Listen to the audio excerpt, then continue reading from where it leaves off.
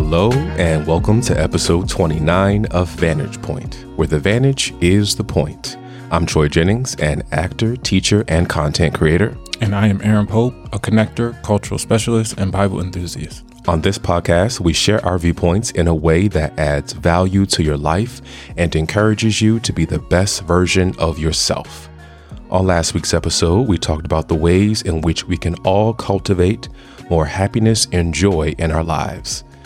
Today, we'll be talking about the ways in which music can help to regulate our moods.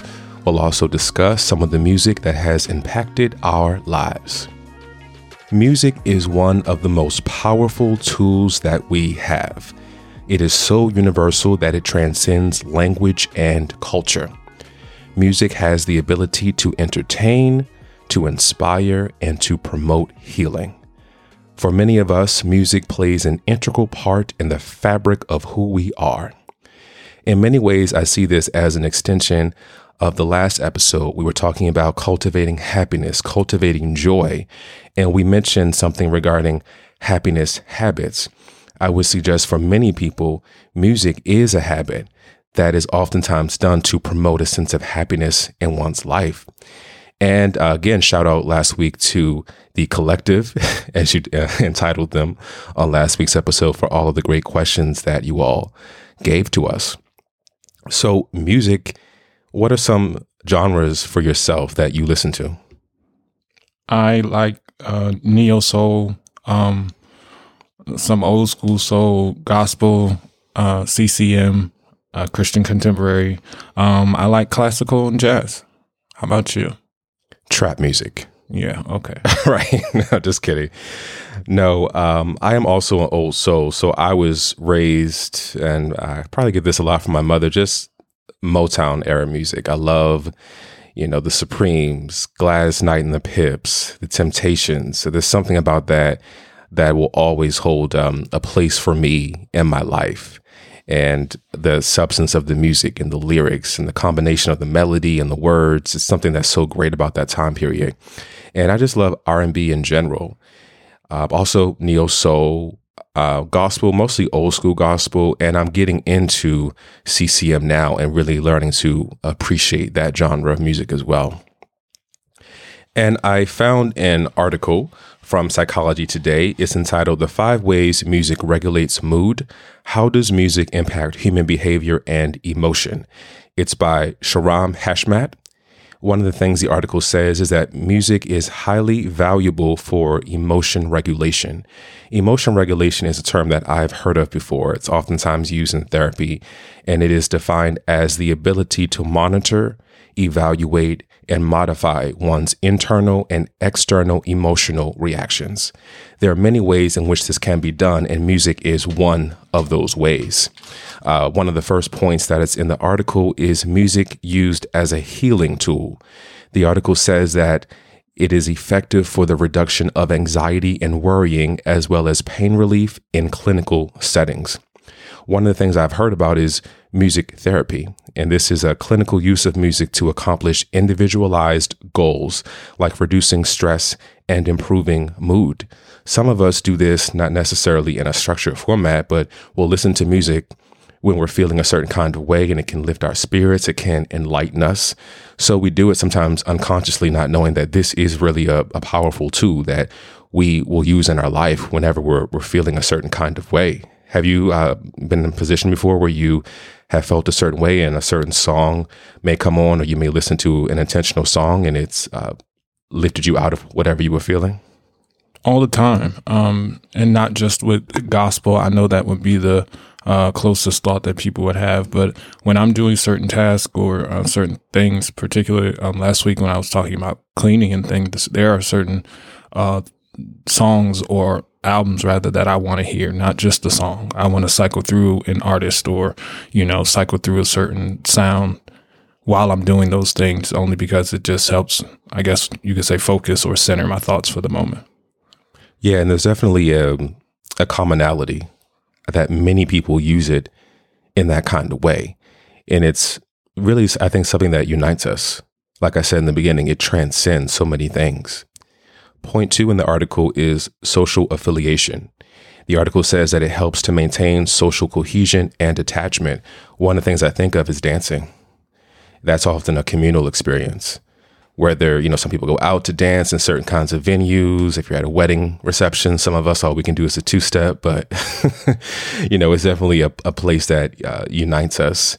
And even with dancing, in many ways, that is a stress reliever for some people. I think an expression, dance the pain away. There's something about it. I think it also almost works in partnership with music in a lot of ways. And for many people, that is a form of therapy, dance therapy. That I think is major as well. The next point here, point 3, which I think is interesting, is sad music. The article says that when feeling sad, we find sad music to be coherent with what we are feeling and that we are not alone in our sadness. I think this is interesting. I don't know if I do this necessarily. I think I've done it before, but not frequently. I'm kind of on the reverse. If I'm sad, sometimes I'll try to listen to something that's happy to be kind of transform my state. But I think it's interesting that some of us will listen to sad music because it kind of empathizes with where we are, that we're not necessarily trying to shift our mood, but we want something that meets us where we are right now.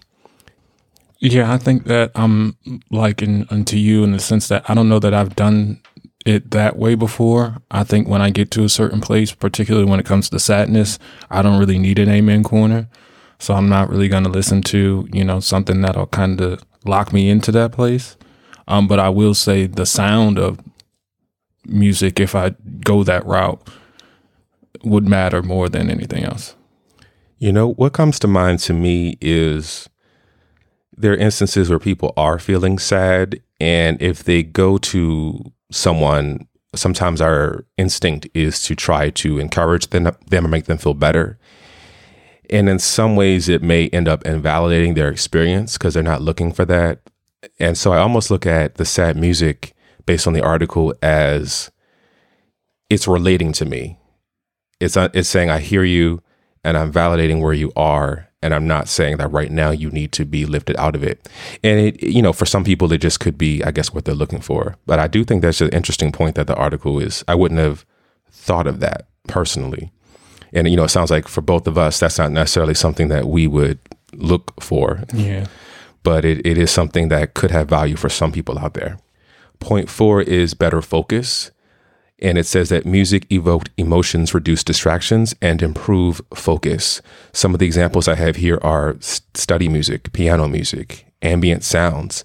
I sometimes will go to YouTube if I'm trying to study or meditate on something. I love piano music. It's one of my favorite instruments, the piano in general. But classical music also, to me, is in that category. I love classical music because it really allows you just to have an experience.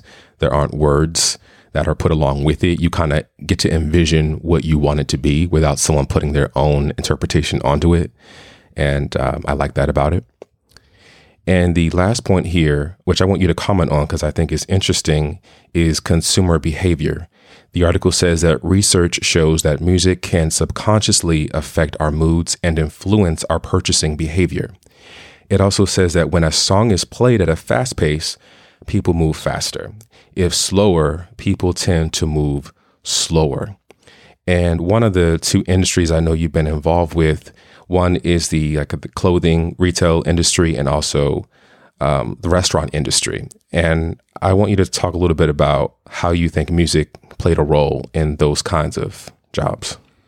Well, definitely as far as retail is concerned, if you go into any store right now, in some places, within the next week or so, you will already be hearing bits and pieces of Christmas music trickling in. You'll hear very festive songs starting to be played. You will start to hear more songs that are locked or linked to nostalgia, throwbacks, stuff that you haven't heard in a while. All of these things are to invoke an emotion, particularly to remind you that the holiday is coming, to bait you into thinking about other people, to the point where you want to spend more money, to where you were just going in for one item for yourself. You now walk away with 6 different things because you thought about people in your shopping experience. To speak to regulating the mood, if you've ever been in an elevator in the morning, the elevator music is different in the afternoon. In the morning, it's very kind of tranquil, very kind of simple, nothing too heavy. It is to regulate people who are running late, so they're not all over the place. You done rushed into the elevator, caught the elevator, barely caught it because the person didn't want to press the button for you to hold the door open. Anyway, got in on the elevator, and it is that sound, that song that you hear on the elevator, particularly in the morning time, that is supposed to draw your mind in, for lack of better terms. Now, in a restaurant, it is different, and it all depends on the restaurant. I know that there's this new wave of, the louder the better. And you got to have a party when you get off at work, particularly if you are going to happy hour, or just finding an hour to be happy. And so it all depends on particularly the place, but you can always tell what they're trying to do, when you're getting into the store, because the whole goal is to get you to be in the store longer than you plan. And do you feel when they want you to be in the store for a long period of time, the music is slower?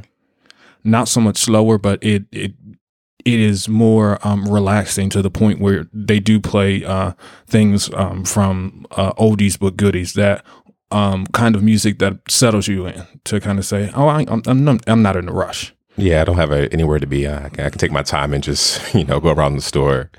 And I tend to be one of those people, or I'm kind of in and out. I hate to spend too much time in a store. And then also going back to that restaurant thing, when we had seen the Amen Corner at the Shakespeare Theater Company, we had gone to a restaurant in DC, won't name the restaurant, but the music was extremely loud. And I do think part of it could be an age thing, where I think sometimes maybe younger people, some of them may like really loud music, but I notice these days I don't enjoy being in places where the music is really loud and I feel like I have to yell to be heard by the other person. I tend to like more quiet environments. So I try to avoid places where I feel like I have to yell to be heard. Because if the point is to go out and enjoy my time, why do I have to fight to be heard by the person who I'm with? It's just uncomfortable.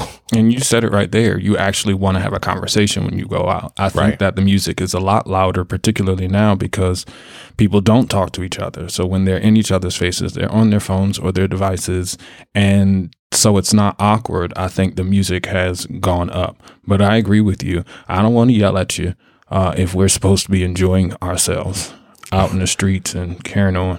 The music shouldn't be louder, or I shouldn't have to talk over the music. Right. Well, I guess they say to each their own. And when you get to be my age, you don't talk over music. Right. Yeah, I like more kind of chill, mellow kind of music if I'm out somewhere like that. And then the elevator music was not even something that came to mind, but that's a whole thing about elevator music. There really is a whole genre of music that people pick when they are selecting for the elevator music. And even with the restaurant, I think one of the interesting things is that a lot of us underestimate how intentional the choices are of the music that people select for retail, shopping stores, for the mall, for restaurants. It is very intentional and very psychological in order to produce a certain kind of result. So very, very fascinating to think about those kinds of things. It's actually a skill set, the ability to piece together or produce together a playlist, even when it comes down to, movies and just the songs that we hear linked to scenes and how they shift moments in the scene are, it is a huge skill to be able to, I would say, curate a sound or a playlist for any type of interaction where people are going to be involved, because it does make a difference. And that's another good point as well. We talk about movies a lot on this podcast, but that whole thing about scoring a film is very important, because sometimes the music is almost a character in terms of that it's very noticeable, but in other times it's more subtle. And I think it's having that awareness and discernment to know what project or what scenes the music needs to be understated and what moments it needs to be overstated. Because I've seen certain projects where the music, it's too overstated, so it's almost commenting on everything. And then it kind of makes it seem very melodramatic. Whereas if it was more understated, it lets me as the listener or the viewer be able to have my own takeaway from it, instead of someone being so heavy handed to say, this is what you're supposed to get from this. But art oftentimes is best when it allows us as the consumer to partake away our own, here we go, vantage point from the material. Absolutely. I completely agree with that. And I go back to think about one of the dream jobs. I'll throw it out there just in case somebody's listening. I want to work for Pixar Shorts. And on Pixar. With working with Pixar Shorts, one of the things I love about Pixar Shorts is there is very, very, very minimum amount of words, if one line at all. And it is all music based, all detail based, visually based things that you have to watch, and you get to curate the scene for yourself. And that ability, that skill, that people can be in the same room watching the same short and get something out of it, and or certain moments affect people in certain ways, is incredible. And I would just love to kind of participate in that and see how that functions, because that ability to, again, like you said, music being a language of its own, is one of the things that I like to see, unveil and show up and see how people are, Yeah. I always think of one song, it doesn't come to mind, but there's this one song that I know where I'm at, particularly if I'm in the city, based on how, when it comes on, what people start doing. And so I always laugh at just how music does either push us in one way or another. It really does. And, I love the shorts as well. One, because that music, it does evoke certain things out of us. And then it also shows how we don't need words in order to understand something. Sometimes we have such an over-reliance on language, but when we have the absence of it, we can still gain so much information. And if you doubt that, take a look at these Pixar shorts. They tell entire stories without ever really saying anything. Sometimes it's like certain sounds, but they aren't fully constructed sentences. And I really love that about it, that we don't need that. There was a whole era called the silent film era. The films had no words, but we got so much from it just by what we're watching. And oftentimes, as an actor, I've been a part of projects where directors are like, some actors, we have a reliance on the words, but they'll oftentimes say, I need you to start the scene without the words. Start it from a nonverbal kind of place, because your body should already be telling a story before you speak. But if you rely too much on the words, then it's more kind of intellectual sometimes. You want the words to drop into your body, because ultimately, even when we speak in life, the words come from some place. We're speaking the words, but it's coming from somewhere inside of us, a part of us. So having that motivation of what's prompting me to speak, and then when I feel that place, then I can speak. But really interesting experience. And one thing I didn't think of either is memorization. Many people oftentimes have a hard time memorizing things, but if you ask them to memorize a song, it's more easy. Even if you don't know all the words, if you think of the melody, eventually the words come. Because it's something about when you have a rhythm and a melody to something, it's easier to remember. Even as an actor, one of the easiest lines I've ever had was in Shakespeare, because of how Shakespeare wrote and the rhythm that he wrote his verses in. That cadence and that rhythm makes the lines easier to remember, the same way that it's easy to remember music. So music is a really fascinating thing, and the whole science behind it is still something that is unfolding in many ways. And I know you have some questions to ask regarding music. Yes, our first question is, what is the first song and or artist you want to hear when you are happy? This can really change based on where I am in life, but two artists actually come to mind. One is Jill Scott. I love Jill Scott. I think a lot of her music is very just uplifting, very empowering. And if I'm really feeling good, I might throw on Golden or something like that. There's so many songs. I've seen her in concert as well. And she's a great artist, and she really embodies everything that she sings about. And the other one is Norah Jones. I love Norah Jones. And when I reflect over her, I oftentimes find that if I'm cooking, I'll put on Norah Jones. It's something about her voice and her music, specifically her first album, Come Away With Me, that it really transports me to a place. And it relaxes me, and it's just very chill, very mellow, and produces, happy emotions in me. How about you? For me, in my mind, I am already a boss. And so for me, for those happy moments, particularly when I want to bring a certain energy in the room, or I'm leaving the room with a certain energy, it would be Extraordinaire by Jidenna. Jidenna. It's a good choice. And I saw him in concert. It's a great performer as well. Yes. Second question is, what is your favorite concert, and who do you want to see next? So for me, anyone who really knows me knows that Lauryn Hill is my favorite artist. And I have seen her not once, not twice, not 3 times, but 4 times. I would have seen her a 5th time, but she did not show. Bless her heart. Makes sense. Right. But I do love Lauryn Hill. I will say there have been moments where I've had to wait for her for a while. I don't know why I've had to wait, but I did wait. I did choose to wait, and it's been worth it every time. It's been a great experience. I love her presence. I love her delivery. I love how it's not going to be the same. I've seen her 4 times, and each time it's been a different concert. She never does a song the same way. She's always experimenting, always taking risk. And I really think an artist should take risk. And she definitely is proof of that. In terms of an artist that I want to see, that's an interesting question. Let's see. I would say it's a newer artist, but Leon LaHavis. I really love Leon LaHavis. Great up and coming artist, great voice, great substance with the lyrical content of her music as well. How about you? For me, I would say my favorite concert was India.Arie at the Kennedy Center. Well, I got to see her a few times there and several other places, but she is one of my favorites to always see.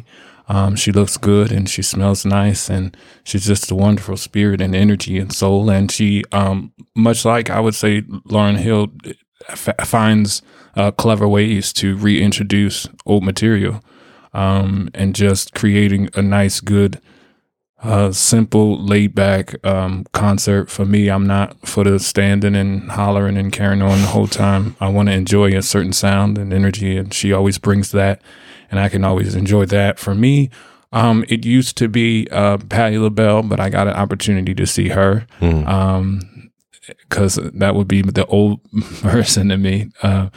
But there are actually several. I would agree with Leanne LaHavis. I think that she has a great voice. But Mereba. I would say she would be somebody who I want to see. I want to see how she navigates a concert. I want to see how she navigates background vocals. With that also being said, Jasmine Sullivan. Sorry, just threw that in there. Yeah. I would love to see her. Gosh, that's good. I didn't even think about that. Yeah. The next question is, in your mind, your thoughts, the greatest artist of all time. I got 2 because I was being greedy, and we're probably going to say one of the same. Michael Jackson, of course. I mean, you just can't get away from that. We're talking about of all time. We're not just talking about a season, a moment, an opportunity of all time. I can still go through his catalog and be like, oh, that was a good one. That was good. To the point you remember moves and, Pepsi commercials where Grease got his hair on fire, like all of that stuff. You just remember iconic Thriller. Like you just can't get beyond that. For those of you who don't know any of the things I just explained, shame on you. With that also being said, on the flip side, I would say Ella Fitzgerald. 2 completely different types of artists, but if we're talking about greatest of all times, there are things that Ella was doing during the time that people still can't do, can't mimic, can't echo. Beautiful voice. Now, who is Michael Jackson? I hate it. No, I'm kidding. No, it's funny you said that because my answer is Michael Jackson. It's the right answer. Right. When I was thinking of the greatest of all time, many names came to mind first. I think their work is great, but when you think of all time, he was a genius. He was the full package. Not only did he sing, but he danced. He fully embodied every song. He was a true entertainer. And there was a period, especially when I was in high school, it was Michael Jackson, everything. I had the Number Ones album, which was, I think was a CD. Then also there was a video version of like all his greatest hits video.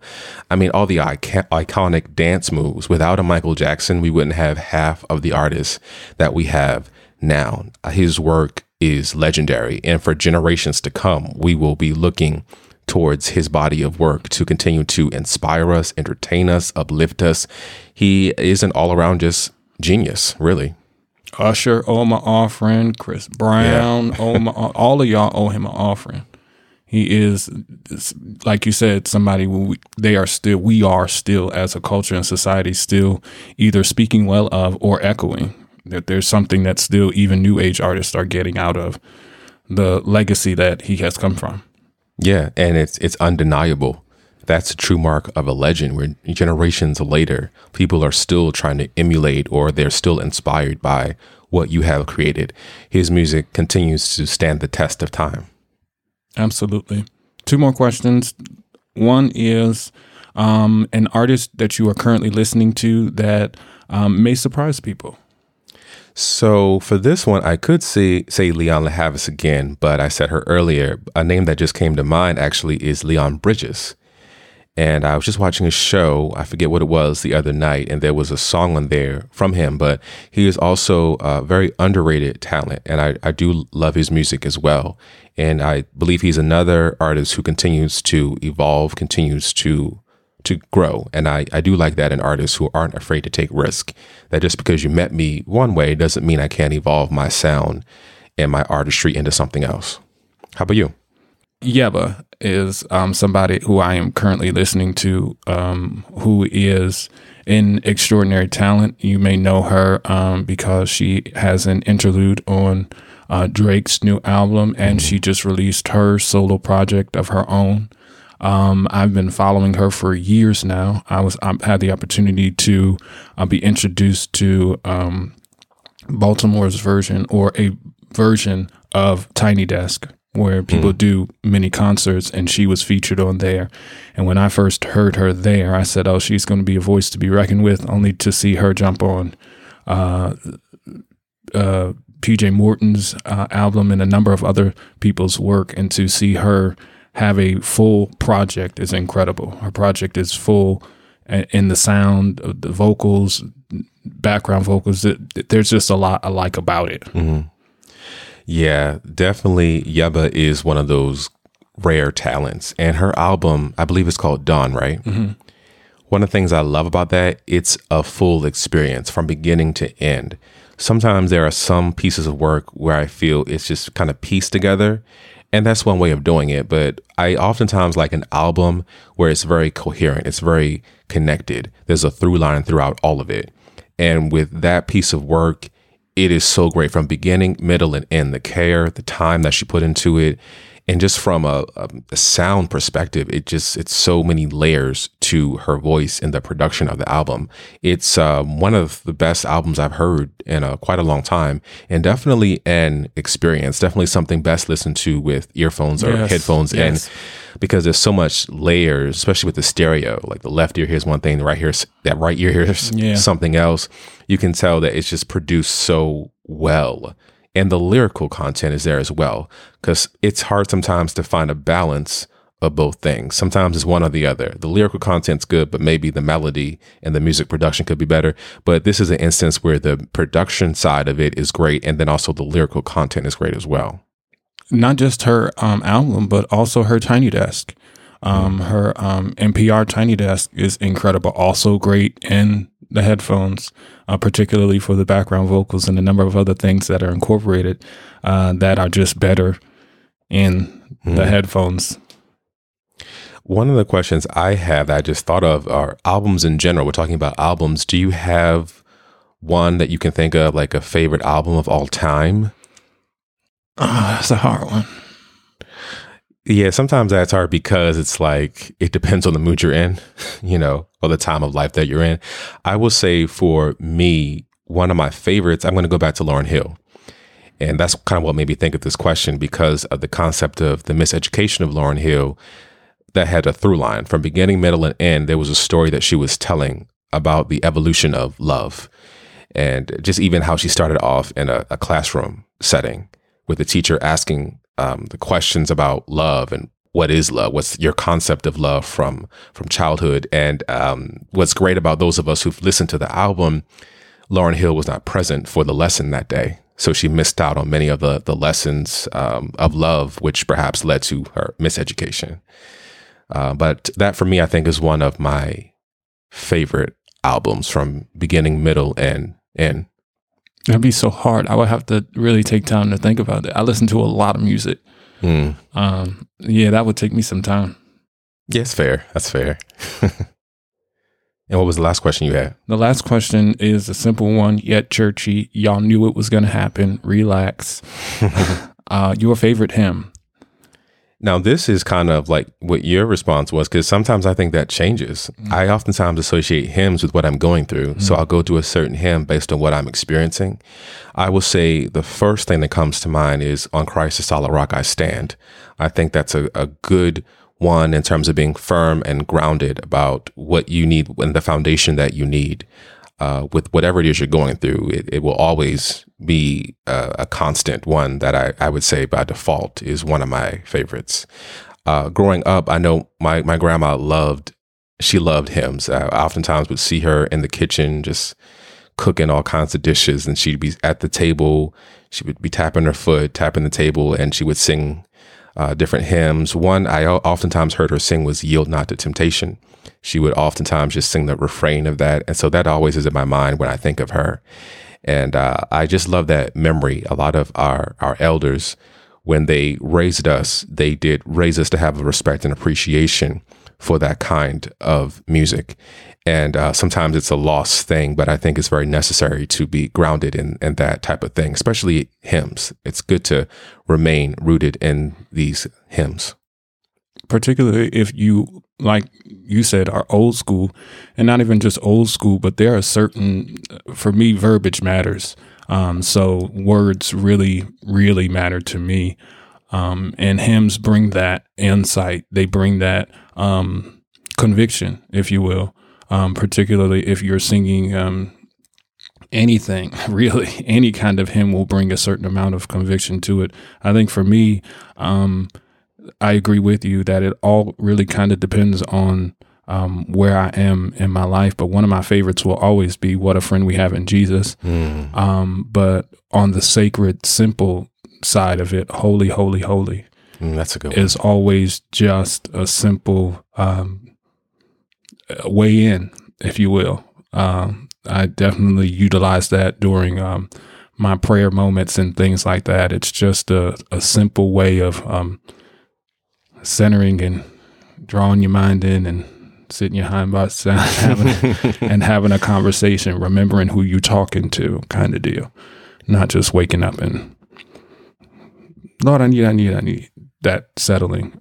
So I agree with you. Hymns have that way of doing things. And that's probably where I get that from, particularly if my mind is cluttered. Yeah. Hymns, that's all I can, it literally will unravel each thought. And I do get a habit of doing that, but that is probably because I did see the older folks do that. That's something I recall and remember, and it works. Yeah, a lot of stuff from that generation, it still works. We talked about other forms of music and the timeless nature of it. Hymns are timeless, and they're timeless for a reason. They continue to center us, continue to ground us.